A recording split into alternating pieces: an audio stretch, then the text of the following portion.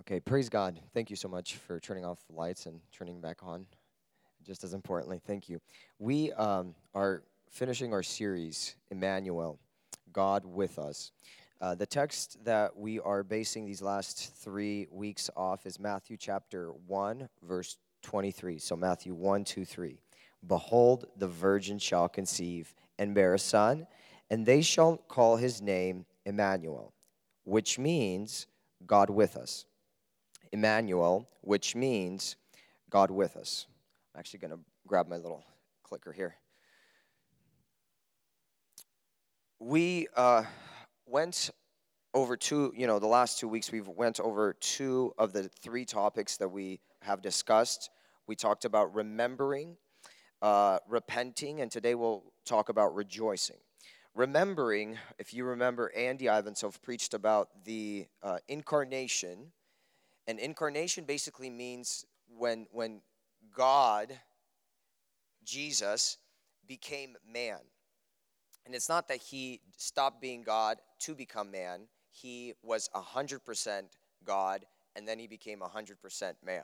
So you do the math there, and you realize that when we talk about the incarnation, a lot of it is still mysterious to us. Mysterious not in the weird sense of like novels and stuff. Mysterious as in there are some things that God allows us to understand fully in the scriptures, and there are some things that God doesn't give us to understand fully. But what we do know is that God became truly man and walked this life, like we heard, in a perfect way, died the death that we should have died so that we could live the life he could have lived with his righteous life.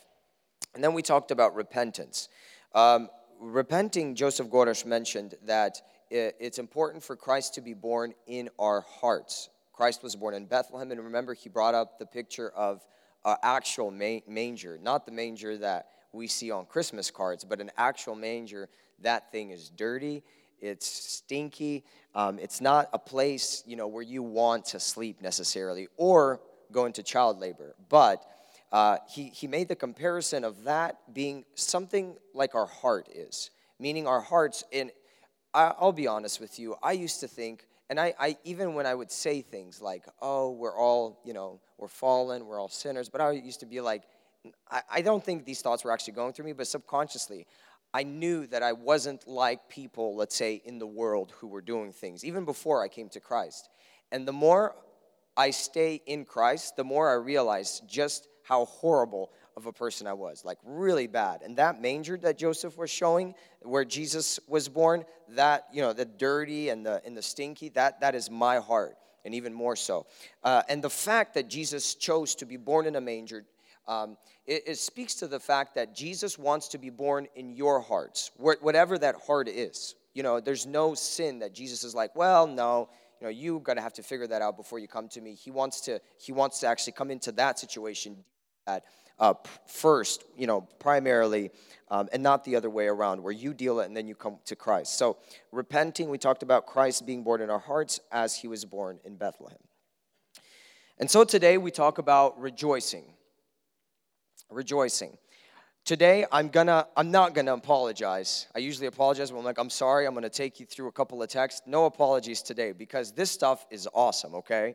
This is gonna be really good stuff. We're gonna talk about rejoicing, and there's a reason why we rejoice.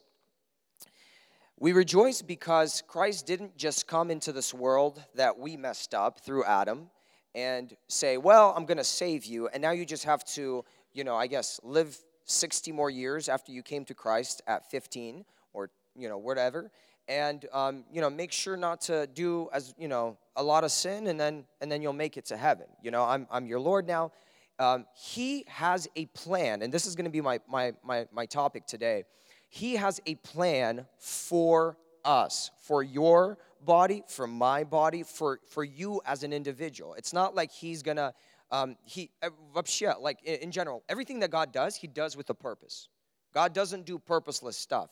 Says the world was void and it was formless, and the Spirit of God was hovering over it, and then God started creating, and he creates such perfect order, beauty. And after every day that he creates, he says, it is good, it is good, it is good, it is very good. So everything God does has a purpose. He doesn't have any waste in the things he does. And sometimes in your life, it might look like, man, there's going to be a lot of waste in this year. But like we've heard in the sermon, if you trust God, if you continue to say, God, I don't understand why my life is going like this, why I'm going through such hardships. I thought life with you wouldn't, I was told it's not easy, but I wasn't told it's going to be worse than my life before. If that is the season that you're in and God's taking you, understand that God doesn't waste anything. All the things that you're going through, any hardships that you're going through, he has a reason for that. He has a plan for you.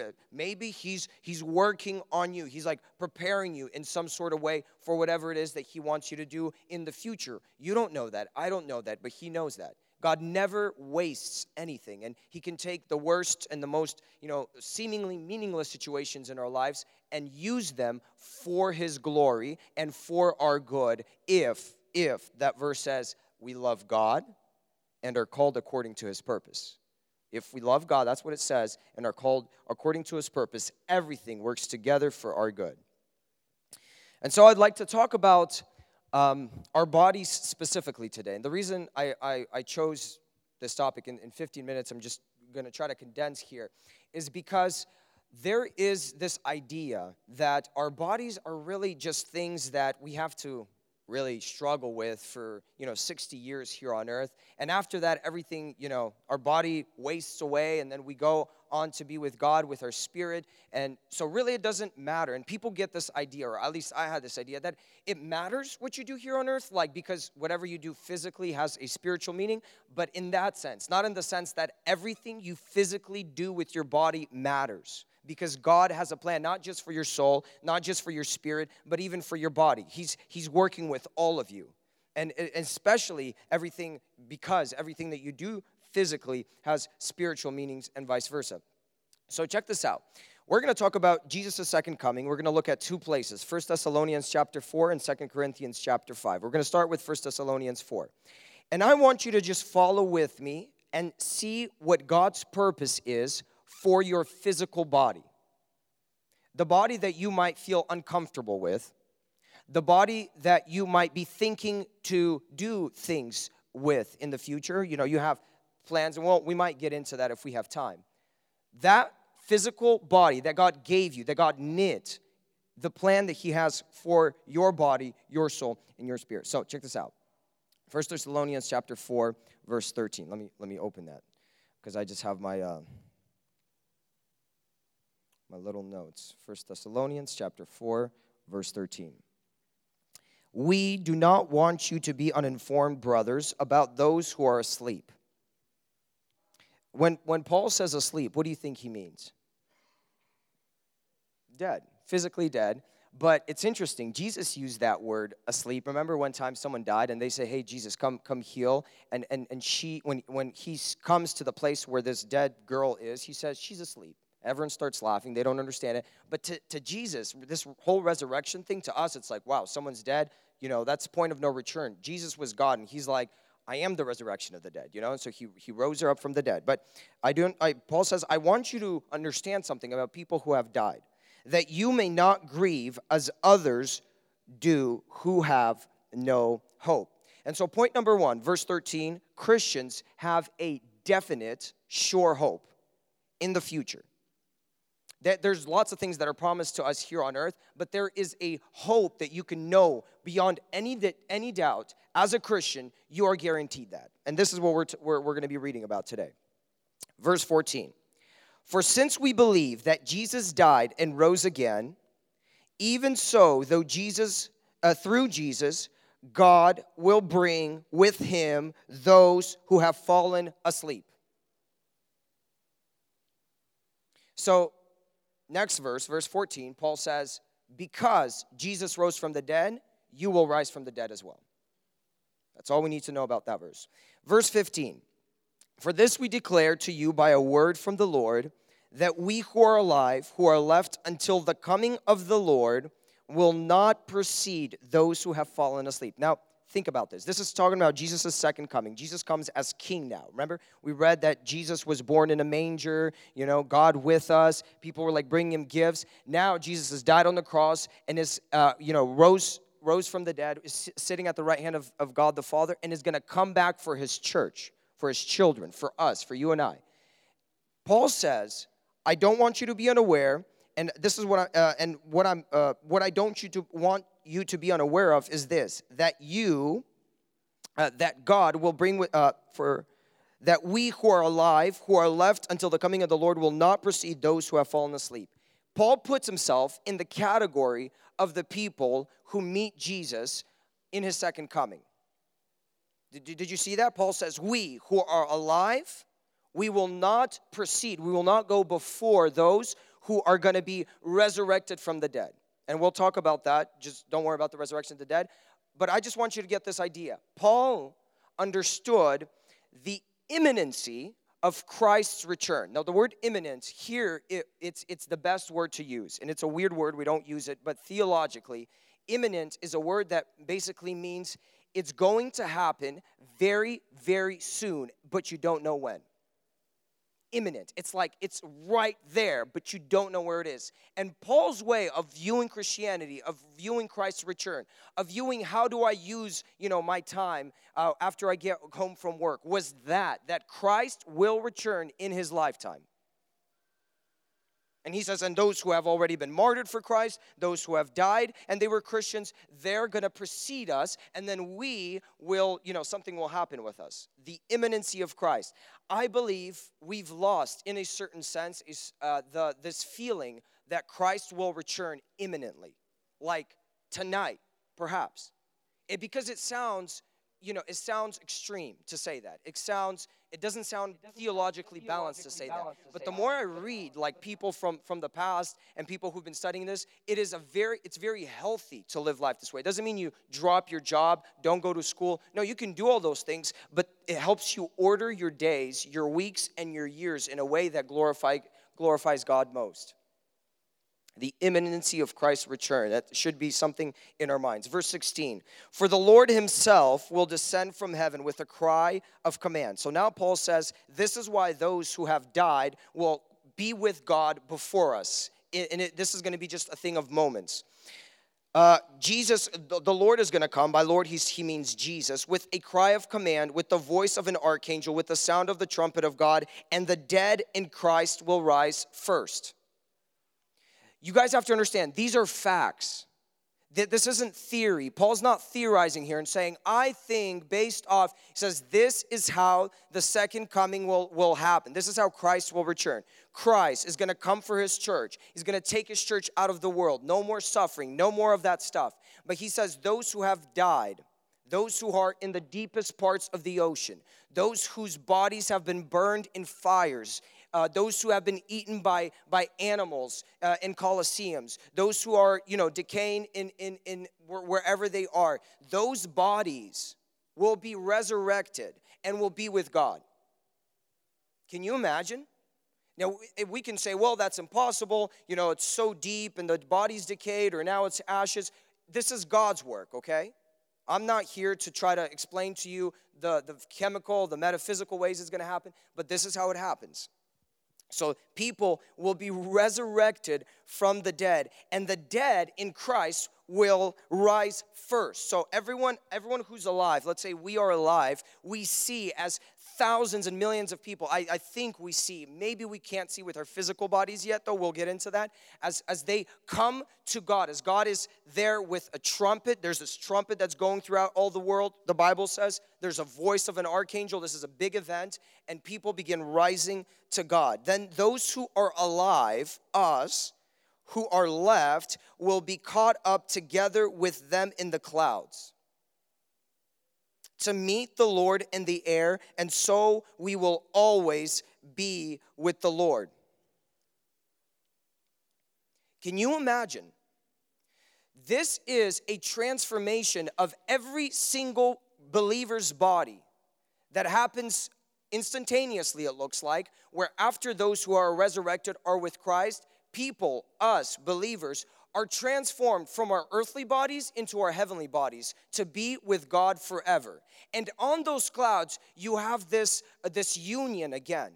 Your grandparents who have already died, Perhaps your parents have died. Your dad has died, or your mom has died. Maybe your siblings. There is this reunion, this beautiful reunion, as everyone is reunited with their loved ones and reunited with Jesus Christ, who becomes the focus point of this whole event. That's beautiful. That's beautiful. In verse 18, we read, "Therefore, encourage one another with these words." Actually, my verse, just disregard the note there.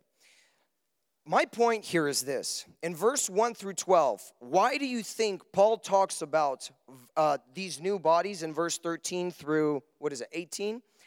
Because our earthly bodies are created to please God. This is fact. Our earthly bodies are created to please God.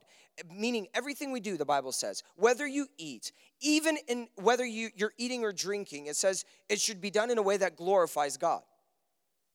Whether you're playing sports, going to school, whatever it is that you're doing, glorifying God. Meaning, you're asking the question, is this pleasing to my Savior? Paul talks about this resurrection because of one thing. In verse 1 through 12, he talks about, guess what? A life that is pleasing to God. And he basically goes, live a life that's pleasing to God because, and then he goes on from verse 13 and on to explain, your physical bodies God has a plan for them. They're not going to be disregarded. You can't just do whatever you want in your physical body and be like, well, my spirit's with God. Я верую душой. I believe in my heart. Do you now? Do you now? Because your heart and your mind and your body, they're all three. God created all three. He didn't disconnect one and say, you can do what you want with these two and just give me, or you could do whatever you want with your body, just give me your soul and your spirit. That's not what God said. God created body, soul, and spirit, and he has a plan for them. So these new bodies, these heavenly bodies, I'm not going to go too much into them. I have 5 more minutes, but the idea is that they will be able to be in the presence of God. Do you remember Jesus' new body when he was on earth? Jesus had a new body. There was a time, remember when after his resurrection, Jesus is resurrected in his new body. It's the body that he's able to bless disciples with and ascend into heaven. Remember? He says he was blessing his disciples. He just began to float up. That's not a physical body. That's a new body. That's the body that when someone tried touching him, he says, hey, don't touch me, because I forget the exact words, but basically it's a different body. It's a body that, he walked through doors at one point. I'm just trying to remember. At one point, he was visible to his disciples, and then they couldn't see him. Remember that time, the road to Emmaus? You guys remember that? You guys read that? Yeah, so it's a new body. It's a heavenly body. It's a different body, and it's an eternal body. This is a body that God has prepared for you as a believer. This is not just a general thing. God's not going to forget about you, but this tells us something about our physical bodies. Next place, 2 Corinthians 5:1-10. This is what we read today.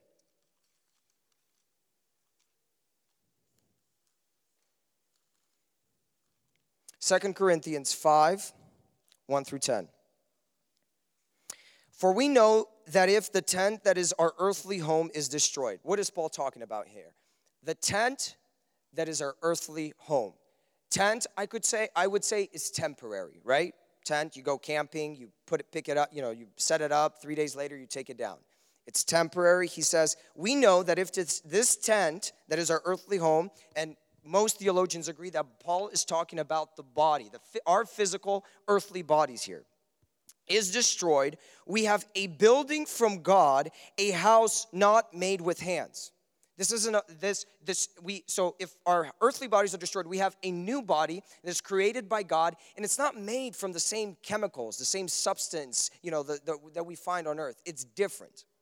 He goes, for in this tent, so look, just to recap, verse 1, tent is temporary, talking about the body. House is permanent, talking about the eternal, or the heavenly body. Verse 2, for in this tent we groan, longing to put our heavenly dwelling on. Well, longing to put our heavenly dwelling, my ESV says. Do you know what that feels like, groaning, to put on your heavenly dwelling?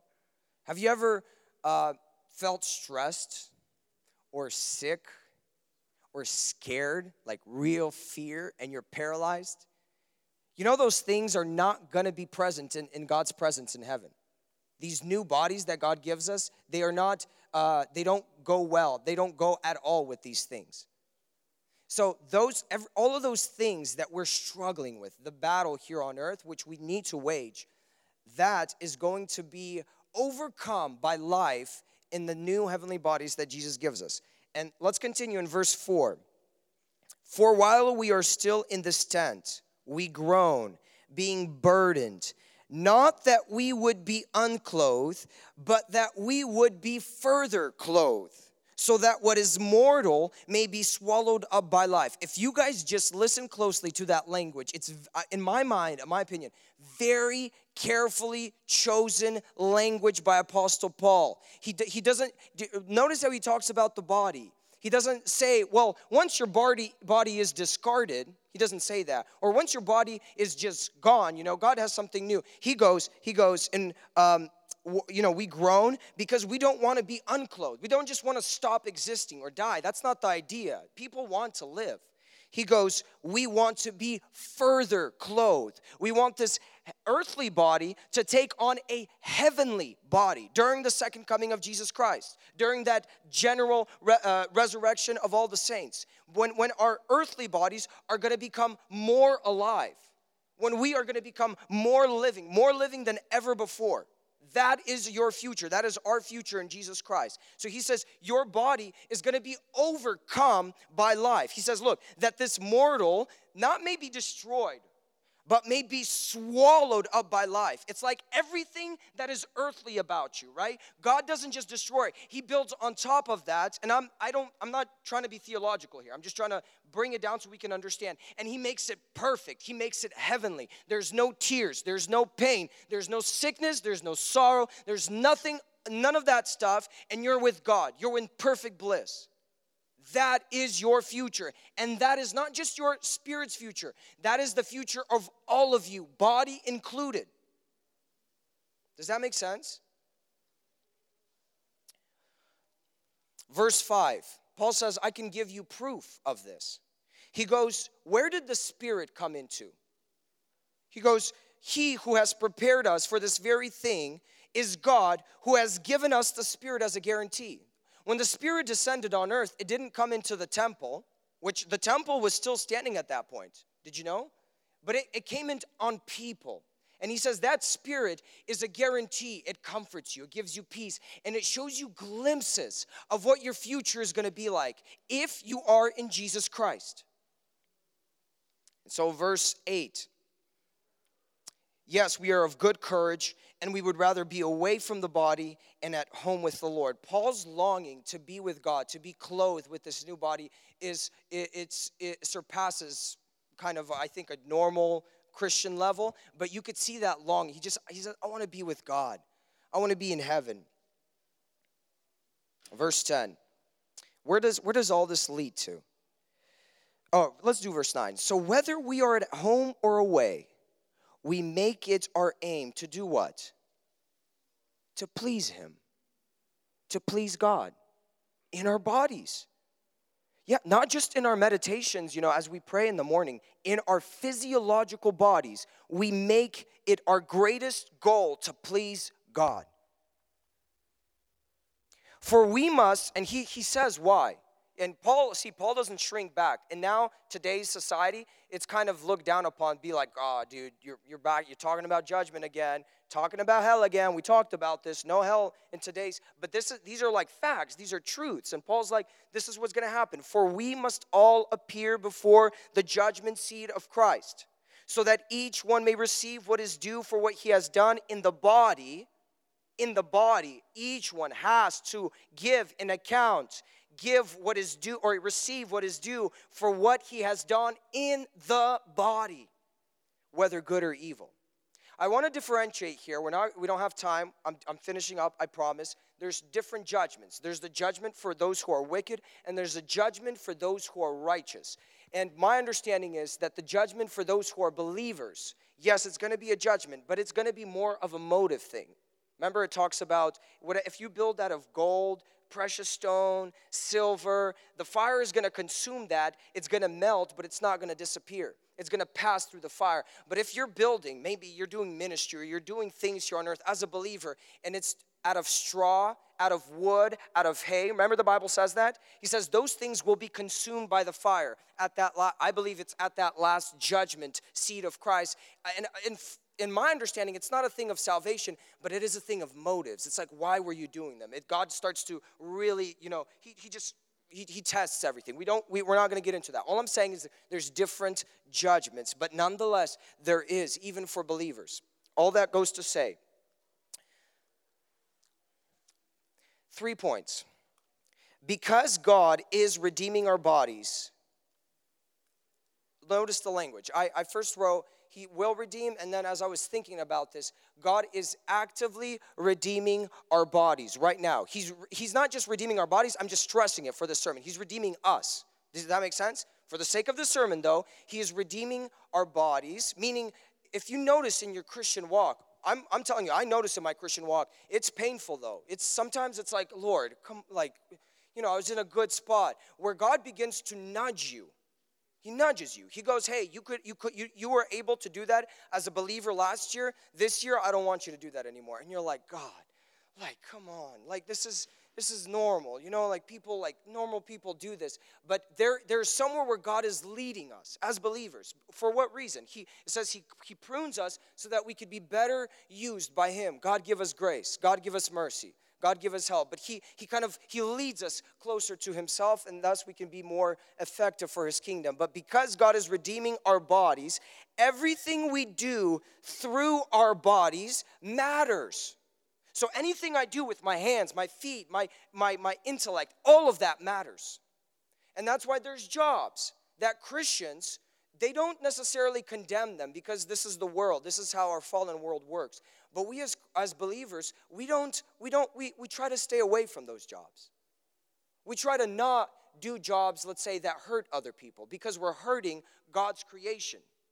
We're hurting other people that could potentially have those bodies that, let's say, if I'm in the military, I'm killing the other body. That body, if that's a believer, is going to be transformed, resurrected with me. And what a weird, meeting is going to be. Like, hey, I shot you, I'm sorry, and we were both believers. That's not what we're called to as believers. And that's why in our church we teach and we hold on to the doctrine of pacifism.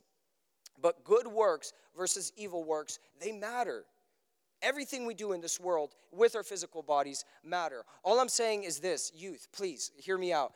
Be this week, and may God give us grace. This is impossible to do from man's strength. But this week, allow the grace of God to lead you into, and your body, specifically your body, because that's where everything manifests, into a place where you're actively thinking about pleasing God with everything that you're doing with your physical body.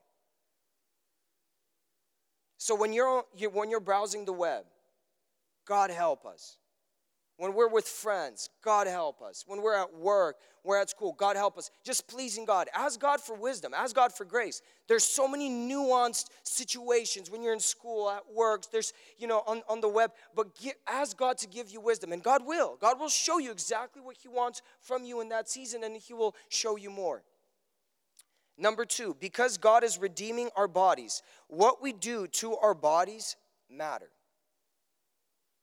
Because God is actively redeeming your body and my body, what you do to your body matters. You have to understand, God created your body. God knit. The Bible says, David says, God, He knit me in my mother's womb. It's like He was actively involved in creating this human, every one of you. He made you in the way that He wanted to make you. Beautiful and perfect and strong and weak. And maybe you're like, I'm too strong, I'm too weak, I'm too this, I'm too that. God made you. I'm not saying that you shouldn't take care of yourself. But what I'm saying is you don't need to modify your body. Does that make sense? There's no need to better your body, because God is in the process of leading your body into such a beautiful and heavenly body that we can't imagine. I say these things, heavenly body that can do this and that, no tears, no sorrow, but I don't know what that means, but it is so true, and that is your future. And so what I'm calling, again, all I'm saying is pray, ask God for wisdom, for grace. There are certain things, though, that I do want to mention for grace and wisdom of what to do with your body. But there are certain things that we as a church and we as a youth, we teach against, specifically, explicitly. And we say tattoos, that's a no-go for us. That's a no-go for us. We talk about alcohol. We talk about drugs. That's a no-go for us. We don't do that stuff to our bodies. We have our bodies. Listen, there's going to be other people in this world, their bodies, unfortunately, they're not going to go through the same beautiful heavenly transformation. But our bodies are. Our bodies do have a plan. God has a plan for your life and for your body. And so take care of it. Take care of it in a way, not that, what your friends are doing, in the way that God wants you to take care of it. Stay pure before God, and God will bless you. And the last thing, because God is redeeming our bodies, everything we do to other bodies matter. And we talked about pacifism, and sexual immorality is one of those other things where people talk about, well, I believe in my heart, and I'm a good Christian. I have fellowship with God. I pray. I read. You can't tell me that I'm not saved. And it's like, that's not what I'm saying right now. But what I'm saying is that, you're actively sinning against, when I'm talking about sexual immorality or, sex before marriage, or even there's things that they don't include sex before marriage. Before that we're we don't do that stuff because this is sin against this body that God is redeeming, that God wants you to keep pure, keep holy. The Bible says that our bodies, not our soul or our spirit, our bodies are the temple of God. Can you imagine? Our bodies are the temple of God, meaning the Spirit of God now dwells within us. Again, in this point, I would stress the fact, don't lean on your own strength. And I know this is a struggle, especially, I'm not going to say girls, guys, but guys, this is a struggle. Sexual purity on the web and other places with female friends. But this is something that this isn't a recommendation. This is a command of God. Keep yourselves pure. Keep yourselves unstained by the world. If you want the blessing of God, if you want to fulfill the will of God, if you want to please God, this is what God is calling us to. And only God can help us do that. Only God can give us strength, give us wisdom to do these things, to glorify our God in our hearts and in our bodies, mind, soul, and spirit. I'm going to pray. We're going to pray. Let's stand. And in this time, I would like us to go through a time maybe of repentance. If there are things that we need to repent of, repent right now before God. If you want someone to pray with, no problem. Come up front. We'll pray for you. But whatever it is, make decisions in your heart. God, I want to give my body to you. I give my body to you. I give my body to serve you. I want to live a pure and holy life. Help me. Can't do it by myself, but you can help me, and God will help you. Amen? I don't want to be a negative Nancy, just really just press down. I'm sorry, but this is just one of those things that I think should bring us to rejoicing. Rejoicing for the fact that God hasn't forgotten about us. He hasn't forgotten about your problems. He's actually coming back for you. He has a place prepared for you. He has a new heavenly body prepared for you. And all you have to do is spend time in a relationship with Him, and He will lead you down these beautiful paths of righteousness.